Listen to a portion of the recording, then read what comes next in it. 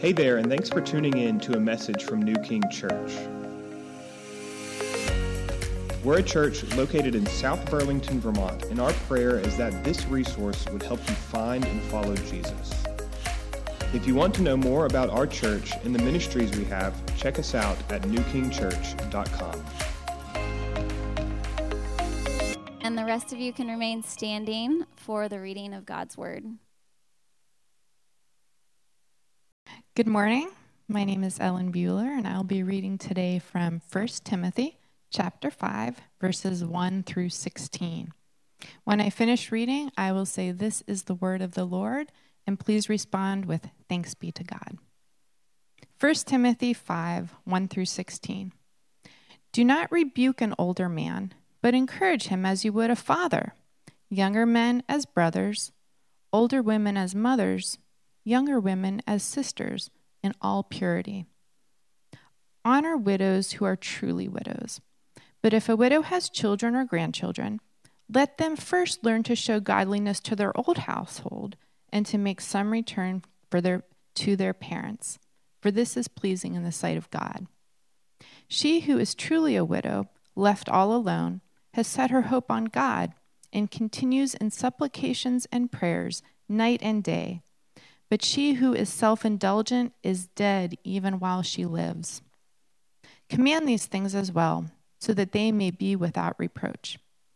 But if anyone does not provide for his relatives, and especially for members of his household, he has denied the faith and is worse than an unbeliever. Let a widow be enrolled if she is not less than 60 years of age, having been the wife of one husband, and having a reputation for good works. If she has brought up children, has shown hospitality, has washed the feet of the saints, has cared for the afflicted, and has devoted herself to every good work. But refuse to enroll younger widows, for when their passions draw them away from Christ, they desire to marry, and so incur condemnation for having abandoned their former faith. Besides that, they learn to be idlers, going about from house to house, and not only idlers, but also gossips and busybodies, saying what they should not. So I would have younger widows marry, bear children, manage their households, and give the adversary no occasion for slander. For some have already strayed after Satan. If any believing woman has relatives who are widows, let her care for them. Let the church not be burdened, so that it may care for those who are truly widows. This is the word of the Lord. You may be seated. Does anybody know why we stand for the reading of God's word? Respect, honor. When we do that, it's instructional for us. It's teaching us to honor God's word. It actually comes from a story in Nehemiah when Ezra reads the law to the people, and the people all stand in respect and honor of God's word. Honor is a thing that I would say American culture, we have a hard time really understanding. We don't necessarily do this very well in America. And so we struggle with the concept, I think, generally. Our culture instead is more prone to heap shame on anyone that they disagree with, and especially those in authority, which is what I think has led to what's now called cancel culture, where, if you don't agree with someone, you just sort of erase them from existence and silence them. But I think that's a result of us not really understanding this idea of honor. And today's passage, we're going to be talking about honor. When you first read this passage, at least for me, I had a hard time seeing the sermon in it. Obviously, there's a lot here for us, and there always is in God's Word, and I never doubt that. But there are some passages that when I go to study them, the sermon that's there that's applicable for everyone in the church is a little bit clearer than other times. And with this passage, it was not as immediately clear to me what that sermon was that's applicable for all. Until yesterday, actually. I mean, I've been I've been poring over this, studying this. I'd written an entire sermon, and then yesterday I saw it, the key that unlocks the whole passage, the sermon within the passage. And I want to show you that. But first, let's pray together again and ask the Lord to teach us. Father in heaven, we give you praise because you're worthy of it. We honor you as our creator God, who is holy, who is high and lifted up above us, as our high king, as the one who is in authority, as the King of kings and the Lord of lords. You are in authority over us. You are over us, and your word is in authority over us and has the authority to change our lives, to speak into our lives, to correct us, to rebuke us, to train us in righteousness. And so, Lord, would you use your authoritative word today to teach us about honor and what it looks like in the household of God. And I pray that you would open up our hearts to all that you want to say to us and all that you want to do in our lives. And I pray it in Jesus' name. Amen. Amen. So, the key is honor. That's the key that unlocks the sermon within this passage. It finally hit me when I saw that this passage begins with talking about respect to those that are older. It talks about honoring widows, and then it doesn't stop in our passage today. The next passage is going to talk about honoring elders, and then right after that, in chapter 6, the beginning of chapter 6, it's going to talk about honoring masters or your employer. And so there's actually a theme that Paul begins here, and it's the theme of honor. What does honor, cultivating honor, a spirit of honor in God's family look like? How do you do it? The word honor, I'm going to show you a definition for this word honor. The word honor means to show high respect or great esteem, to highly value or revere. That's what we're talking about when we say honor. I think one other passage that's actually in the next letter to Timothy from Paul that helps to kind of wrap our minds around what it looks like to honor or dishonor is in 2 Timothy 2:20. And in that passage, Paul says, "Now in a great house there are not only vessels of gold and silver, but also of wood and clay, some for honorable use and some for dishonorable." So imagine you have some antique that was passed down from, a previous generation, and you put that on display in your home. Why? Because you value it, and it is worth your attention and the attention of others. It is worthy of admiration, right? And so you put it on display. We don't typically hang socks on our fireplace, except for Christmas time, and we don't put the things in our house that are dishonorable or the things that we don't value out on display, right? And I think that helps us to understand what it is to honor a person. A person, I'm not saying we put them on display, I'm saying we see their value. We see that they're worthy of our attention. We see that they're worthy of our admiration, right? And that they are not common. See, that's what he says. These vessels in the house that are not honorable, they're common. They're not. There's nothing special. There's nothing valuable about them. Romans 12:10 tells us that in the church, in the household of God, which is what this letter of 1 Timothy is all about, is how do we conduct ourselves in the household of God. In Romans 12:10 it says, in the household of God, we're to love one another with brotherly affection and outdo one another in showing honor.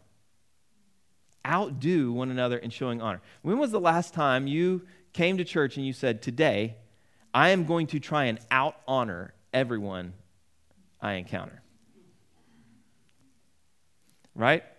I'm going to try and outdo everyone I speak to in showing honor. We don't think of that because we don't even think about honor, right? Because that's not in our culture. That's not in our it's not a frame of reference for us. But this is what is supposed to characterize the household of God. And I would even say, based on that verse, love one another with brotherly affection, outdo one another in showing honor, that it is not possible to love your brothers and sisters in the church the way that God intended without doing this. Unless we learn, unless we get this, how do you honor someone? How do you outdo someone in showing honor? That's how you love. And so this passage from verse 1 through verse 2 of chapter 6 is all about cultivating honor in the household of God, starting with widows, going on from there. I think this is vitally important because, here's why. Because I think unless we learn to honor each other, we will never really understand how to honor God. If we can't honor those that we can see, how will we ever truly honor the one we cannot see, who is worthy of all honor and all glory? So I think this is crucial for all of us if we want to be the kind of people that honor and glorify God, and I think we do. So I want to show you from this passage 4 ways to cultivate honor in the church. I'm going to have to go really fast because there's 16 verses here. So hang with me. Point number 1, we need to honor all believers and all generations. Look at the beginning of this passage. Do not rebuke an older man, but encourage him as you would a father, younger men as brothers, older women as mothers, younger women as sisters, in all purity. So the first thing I want us to see is that we should be a people, Christians should be a people that honor age. We should honor age. This goes all the way back to Leviticus, actually, the giving of the law. Part of what God says to his people, Leviticus 19:32 is, you shall stand up, just like we do for the word of God, you shall stand up before the gray head and honor the face of an old man. Ted is excited about this. And you shall fear your God. Now, did you catch that? Did you catch that connection? You shall stand up before the gray head and honor the face of an old man, and you shall fear your God. I am the Lord. There is actually a connection between honoring age and fearing God. Did you know that? Sadly, the honor of age is totally lost on our generation. Can I get an amen? Because we worship youth, right? We worship youth. We idolize youth. And so we disregard and discard the elderly. But it was not always so.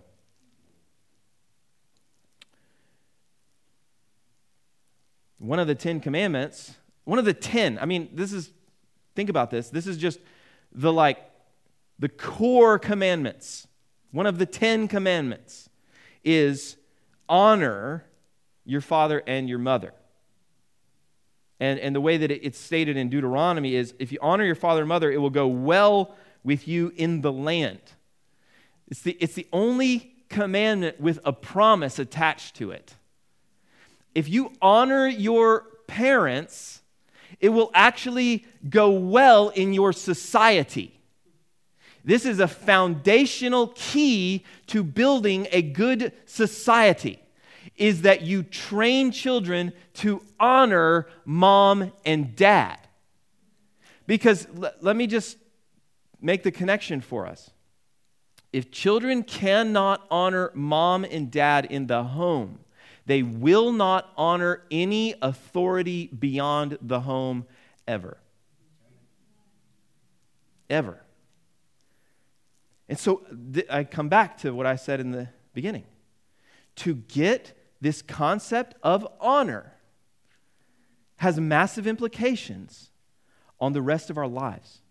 To cultivate a culture of honor within the church is going to have massive implications on the rest of our lives. Not to mention how countercultural that would be and how much that would make us a light in this world. So we're called to honor age. We're called to honor beginning with our own father and mother. And this brings about blessing in our society. So we're to honor old men. This is written to Timothy, a young pastor. They're not sure his exact age. He's probably somewhere between 30 and 40. And Paul's telling him, when you speak with older men to challenge them about something, he says, don't rebuke them. The word for rebuke here is in the Greek is actually it's the only time that word for rebuke is used in the New Testament. It is actually implying a very harsh rebuke. It means, if you look it up, to beat with words, to berate someone. And so what Paul isn't saying is, he's not saying don't ever correct an older man. He's not saying that. He's not saying don't ever help an older man see their sin. Not at all. He would say later to Titus, rebuke with all authority, let no one disregard you. There's a healthy, godly, gentle, loving way to rebuke, which we should learn. Not just pastors, all of us. We need to learn how to help brothers and sisters see where we need to change, right? See where we're blind to sin in our lives that needs to be pointed out. We need to learn that. But we are not to beat people with words. We're to do it with gentleness and kindness and love, as we would a father. We're to speak this way to older men and honor those who've gone before us. We're to speak this honorably. We're to speak honorably toward older women. He says we should treat them as a mother. To speak gently, lovingly, kindly as a mother with respect. Remember, honor your father and mother. So maybe you didn't honor your father and mother, but you should have, and you ought to. And so we are to honor every person that is older than us.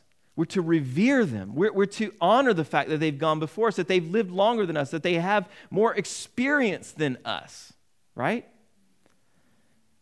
And then we're to relate to younger men as brothers. And that implies an honor as well, but it's more of a peer kind of a relationship. We're to honor younger women and treat them as sisters. He says, he's telling Timothy, make sure that you act in such a way that is pure, that's above reproach. That means there's absolutely no flirting going on, no kind of suggestive talk happening at all. You're treating her purely as a sister. And that's the way we treat young women. But notice that he says encourage them. And that verb encourage is applying to all of these people. And so this is the way that Paul sees us building each other up, is that when we speak to each other, we're speaking to each other with encouraging words, pointing us to the truth, We speak the truth in love, it says in Ephesians 4. And so the way that we honor, the way that we help a person to grow, the way that we build up the church is through encouraging words. And then I want us just to see this, that this implies that we are having relationships with every generation in the church. So let me just ask you, are you doing your part to know people who are in different stages of life than yourself in this church? Or do you only gravitate to people in your same stage of life? I think that this not only applies to people older than us, but people younger than us. I think it applies all the way down to the children in our church. Do you see them? Do you ever make an effort to speak to them, to know their name? I know it's a little hard to talk to kids sometimes because you ask them a question and they're like, huh? And what'd you do this weekend? Good? No. That's not what I asked, but okay. I get it. I have 5 of them. But we should make an effort, right? We should make an effort to have relationships with people of all generations in the church. All right, got to move on. So we cultivate honor in the church by honoring all people of all generations within the church. Secondly, we cultivate honor in the church by honoring those who are alone and in need. Look at verse 3. Honor widows who are truly widows. Now, the way that I'm going to approach this passage is I'm going to kind of piece together different verses because Paul, it's interesting the way he writes this part. He'll say something and then he'll kind of go on a little tangent and then he'll come back to widows thing again and then he'll go on a little tangent. So what I'm going to do is I'm going to kind of group some verses together to give us a little bit of clarity as we work through it. So look at verse 3 and verse 5. Honor widows who are truly widows. She who is truly a widow, left all alone, has set her hope on God and continues in supplications and prayers night and day. Honor widows. We have quite a few who are widows here at New King. And I've heard from some of you who are widows, and you've described the loss, the pain of losing your husband, what that is like, how alone that can feel sometimes. I think there are few things that can make a person feel more alone in this world than to lose their partner for life. If you were married to a good man, then he honored you. He made you feel seen and valuable, special, worthy of attention and admiration. And then when that's lost, I think widows in particular, they can feel unseen. And so I think Paul starts here with widows. I think he says, if you're going to cultivate a culture of honor in the church, why don't we start with widows? We're not going to start with pastors. We're going to start with widows. Right? So, if the church of God is to be filled with a spirit of honor, then it has to start with those who feel forgotten. Widows and others who feel forgotten. And in this, he's talking, he's getting at the idea of supporting widows financially, because in this day and age, widows were frequently left alone without a means of support. Many times, husbands would have left the entire inheritance to an oldest son, right? And then if they die, then the widow's left with nothing, right? And so there's this honoring that includes financial support in this instance. And but the point is that he wants the church to be a place where widows know that they aren't forgotten or overlooked, right? Or unvaluable. Is that even a word? Unvaluable? It doesn't sound right. Sorry, sometimes I include you in my inner thoughts. I don't know why I do that. But I want to say this. Widows are not forgotten by God. They're not. In fact, widows have a very special place in the heart of our God. Let me just read a few passages. Exodus 22:22. You shall not mistreat any widow or fatherless child. Deuteronomy 10:18 says that God executes justice for the fatherless and the widow. Psalm 146:9 says, the Lord watches over the sojourners. He upholds the widow and the fatherless. But the way of the wicked he brings to ruin. He upholds the widow. Psalm 68:5 says that God is the father of the fatherless and protector of widows. So Paul says that a true widow is one who is left all alone. But that doesn't mean that God has left them alone, does it? It means that they are left without support. And so the church is to rally around them to support them. And then look at verse 5 again. True widows, they're left all alone, they have no support system, and they've set their hope on God and continue in supplications and prayers night and day. I think that what Paul is getting at is that widows actually have a very special opportunity to develop a unique kind of intimacy with the Father in their suffering and in their loneliness.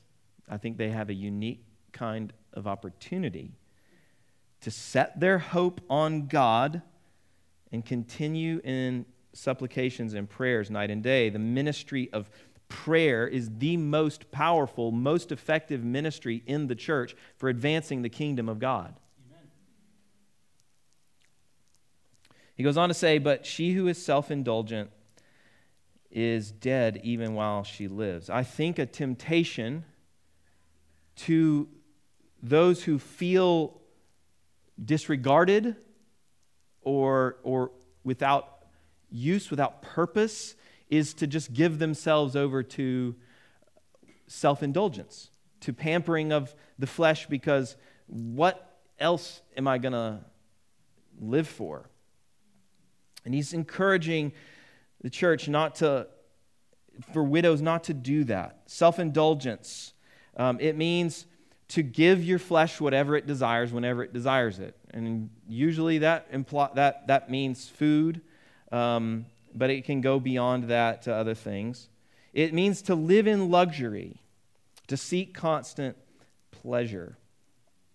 And the point he makes here by saying is dead, the self-indulgent is dead even while she lives, is that the self-indulgent life is no life at all. Those who've given themselves over to it have experienced it. There's absolutely no real life in it at all. It's empty. And it's a spiritual death. One commentator called it a living death. And the church is not obligated to support the self-indulgent, and he'll build that argument out a little bit later. I'll come back to that. Look at verse 9 and 10. Let a widow be enrolled if she is not less than 60 years of age, having been the wife of one husband, and having a reputation for good works. If she has brought up children, has shown hospitality, has washed the feet of the saints, has cared for the afflicted, and has devoted herself to every good work. That's sort of the summary of that passage there. That she's devoted herself to every good work. Here's the principle that Paul is trying to make in this passage that he makes elsewhere as well. That is that we're to honor those who are truly in need and alone, and especially those who have lived honorably. That does matter. in the church's decision of how much to support someone. The church is not obligated to support every single person that asks for it. And we get every church gets a lot of requests for support. And this is what Paul teaches, is that it is appropriate to say to someone, you're living in sin or you're living a sinful lifestyle and you don't qualify for support from the church. That's what Paul teaches. But the church is obligated to honor, to support, and to help those who are and have been living self-sacrificial lives for Christ. All right, so we cultivate honor by honoring those who are alone and in need. Next, we're going to see that we cultivate honor by honoring your family through hard work. Look at verse 4. It says, "But if a widow has children or grandchildren, let them first learn to show godliness to their own household and to make some return to their parents, for this is pleasing in the sight of God." He brings this idea kind of back again in verse 16. If you look down at 16. "If any believing woman has relatives who are widows, let her care for them. Let the church not be burdened, so that it may care for those who are truly widows, or those who are really without any support." So, I want us to see here that working to provide for your family, working hard to provide for your family, is honoring to the Lord. Your job has intrinsic value. Working hard, extra hours, the sweat of your brow, staying up late, whatever you've got to do to provide for your family is honorable in the sight of God. It's honorable. It shows godliness, is what this passage says. He says we should learn to make some return to our parents, and this is pleasing in the sight of God. So it's the honorable thing to do when in your adulthood you make some return. Think about how much your parents sacrificed for you so that you could have shoes and clothes and food on the table, food in the pantry and a roof over your head and get you to sports and to take you to this and to take you to that. And not to mention cleaning dirty diapers and the sleepless nights and all of that, right? And how dishonoring is it when after all of that, in our adulthood, they are in their old age and we just say, "Yeah, sorry, I don't really have time for you." He says we should make some return to them. Literally, like, we should give them money if they need it, is literally what he's saying. We should help support them if they are in a place where they need that. Another thing that I think is important to see in this passage, in this section, is that the primary way that God provides for us, God is our provider, right? We know that? The primary way he provides for us is through our hard work. That's the teaching of Scripture over and over again.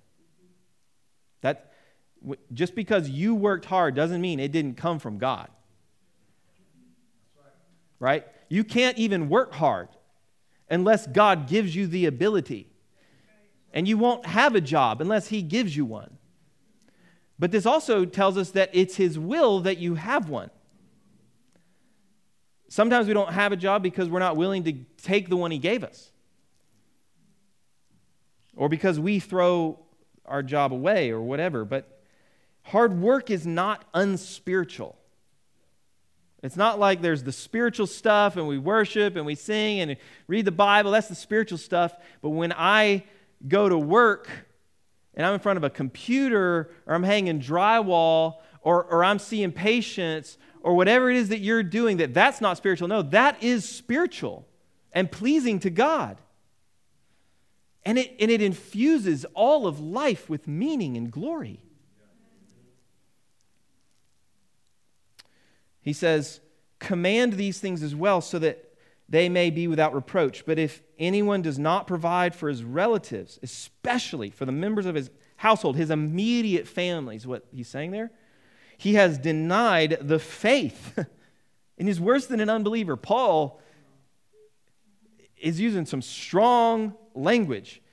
What he's saying here is, here's your bare minimum requirement. You need to provide for your household. And that doesn't mean you've got to provide the nicest and the best. It doesn't mean you've got to get that raise so you can drive a brand new car and get new cars for your spouse. That's not what that's saying. But it is saying you better be willing to work hard for them. That's the bare minimum requirement for a believer, to provide for your family.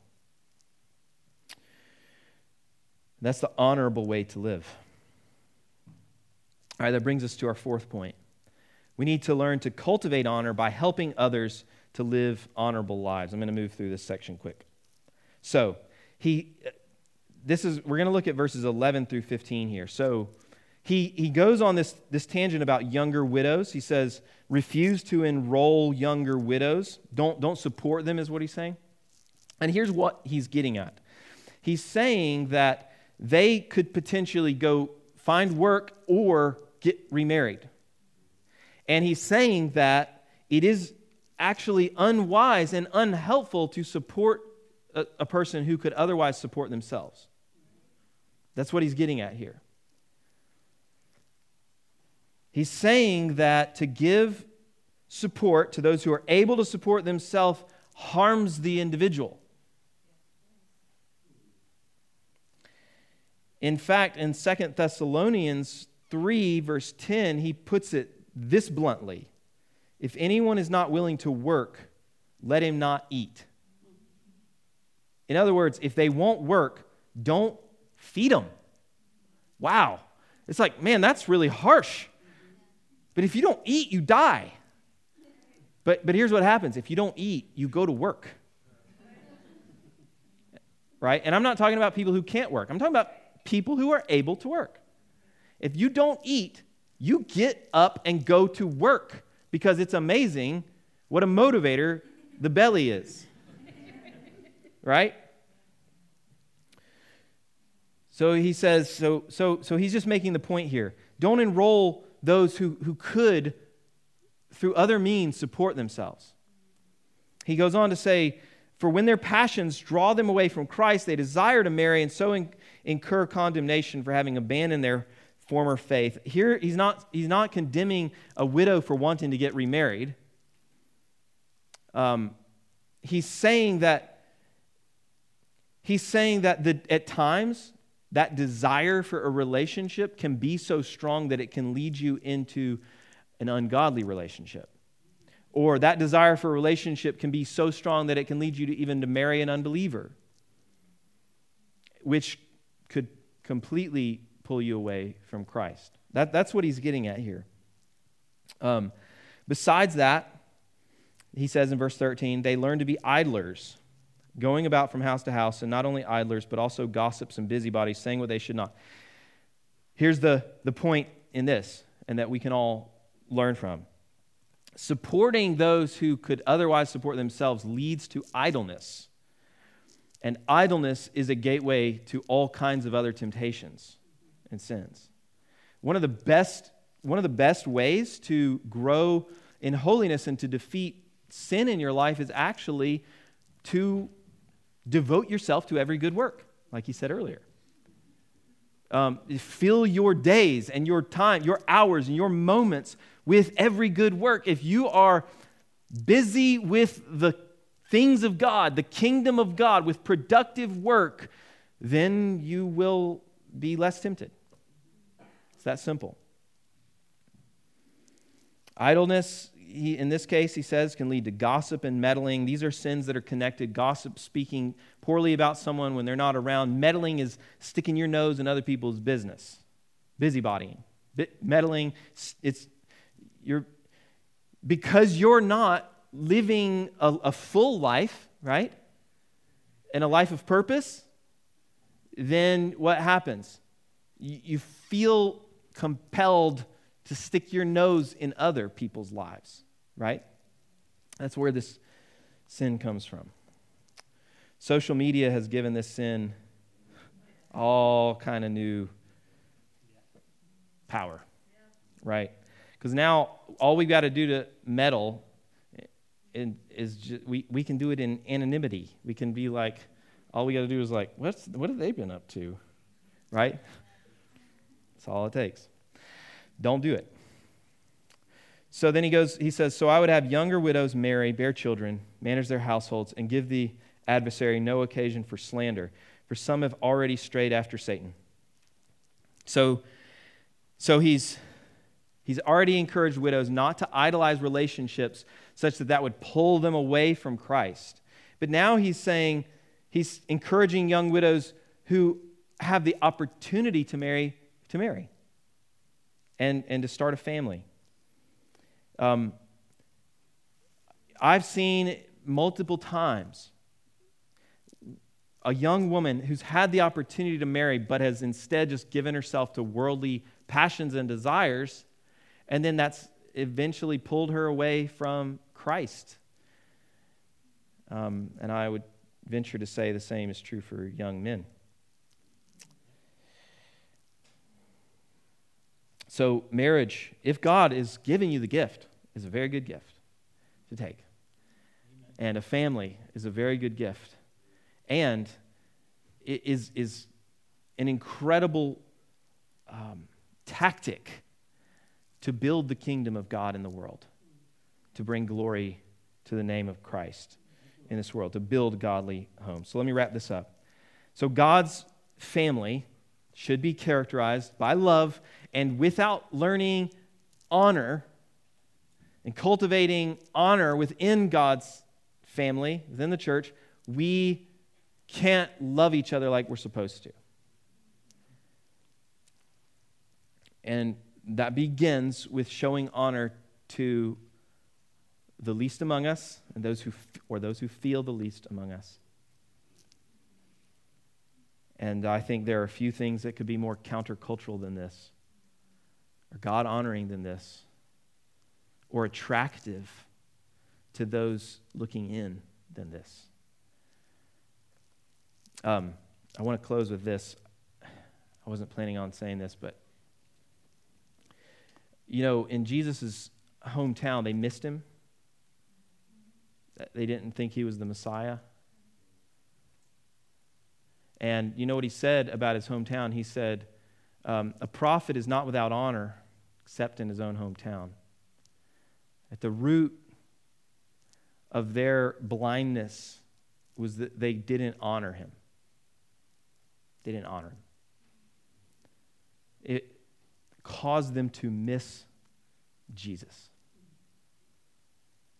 And I think that if we don't learn this, if we don't learn honor, if we don't learn to honor those that we can see so that we can truly honor the one who is worthy of all honor that we cannot see, I think it could cause us to miss out on so much in our walk with Christ and our relationship with Christ. So let's press into this, okay? Let's pray.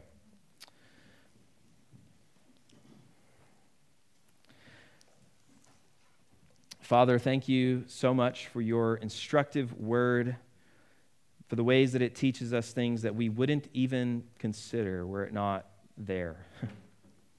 Thank you for this portion in 1 Timothy. Lord, thank you for our widows, God, and for their hearts for you, their passion for you. God, I honor them. We have some incredibly godly widows in this church. Praise you for that. They have set their hope on you. They are prayer warriors. They are godly women. Such an asset to your church. Thank you, Lord. I thank you for this church. I honor this church. This is an amazing church, God. You have placed within your people a passion and a desire to know you and to follow you and to obey you and to glorify you. You've done that, but I want to honor them, Lord, because they're worthy of that honor. So thank you for them. I pray that you would help us to cultivate the spirit of honor more and more in our lives so that we could be a countercultural church and a light in the darkness. We pray it in Jesus' name. Amen.